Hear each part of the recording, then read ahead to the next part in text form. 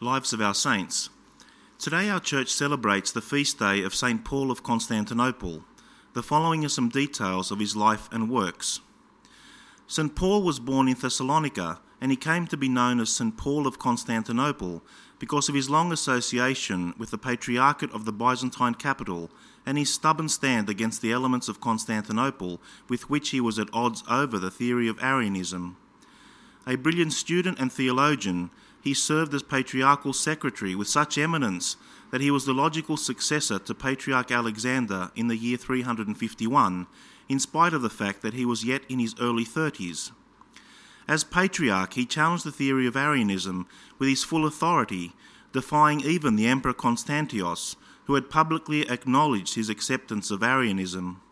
This defiance proved costly, and the venerated patriarch was humbled by being exiled by the emperor, who in turn made patriarch the Arian Eusebius.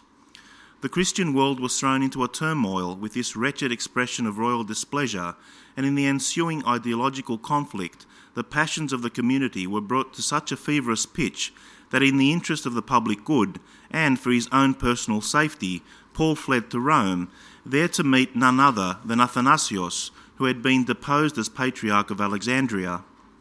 In Rome, Paul and Athanasius conferred over a period of many months in search of answers not only to the threat of Arianism, but also to the many other burning issues that were ravaging the Eastern Church but had not yet reached into the Western Church.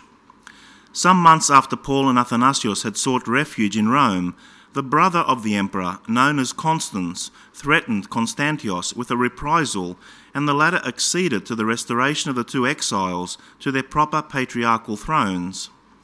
Their return was short-lived, however, because with the death of Constans, the reigning emperor Constantius once again removed Paul, who this time sought refuge in the ancient cultural centre of Cappadocia, never to return to his Patriarchate of Constantinople.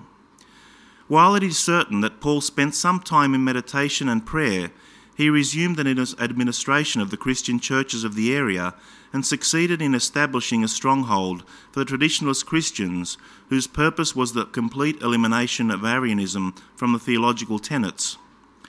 Paul's successful forays against the heresy of Arianism infuriated its adherents to the degree that they plotted the death of a fellow Christian.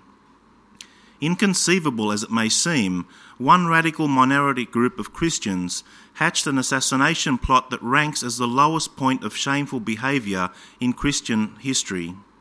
As Paul was preparing to celebrate the Divine Liturgy, he was set upon and murdered by a handful of Arian madmen, virtually sacrificing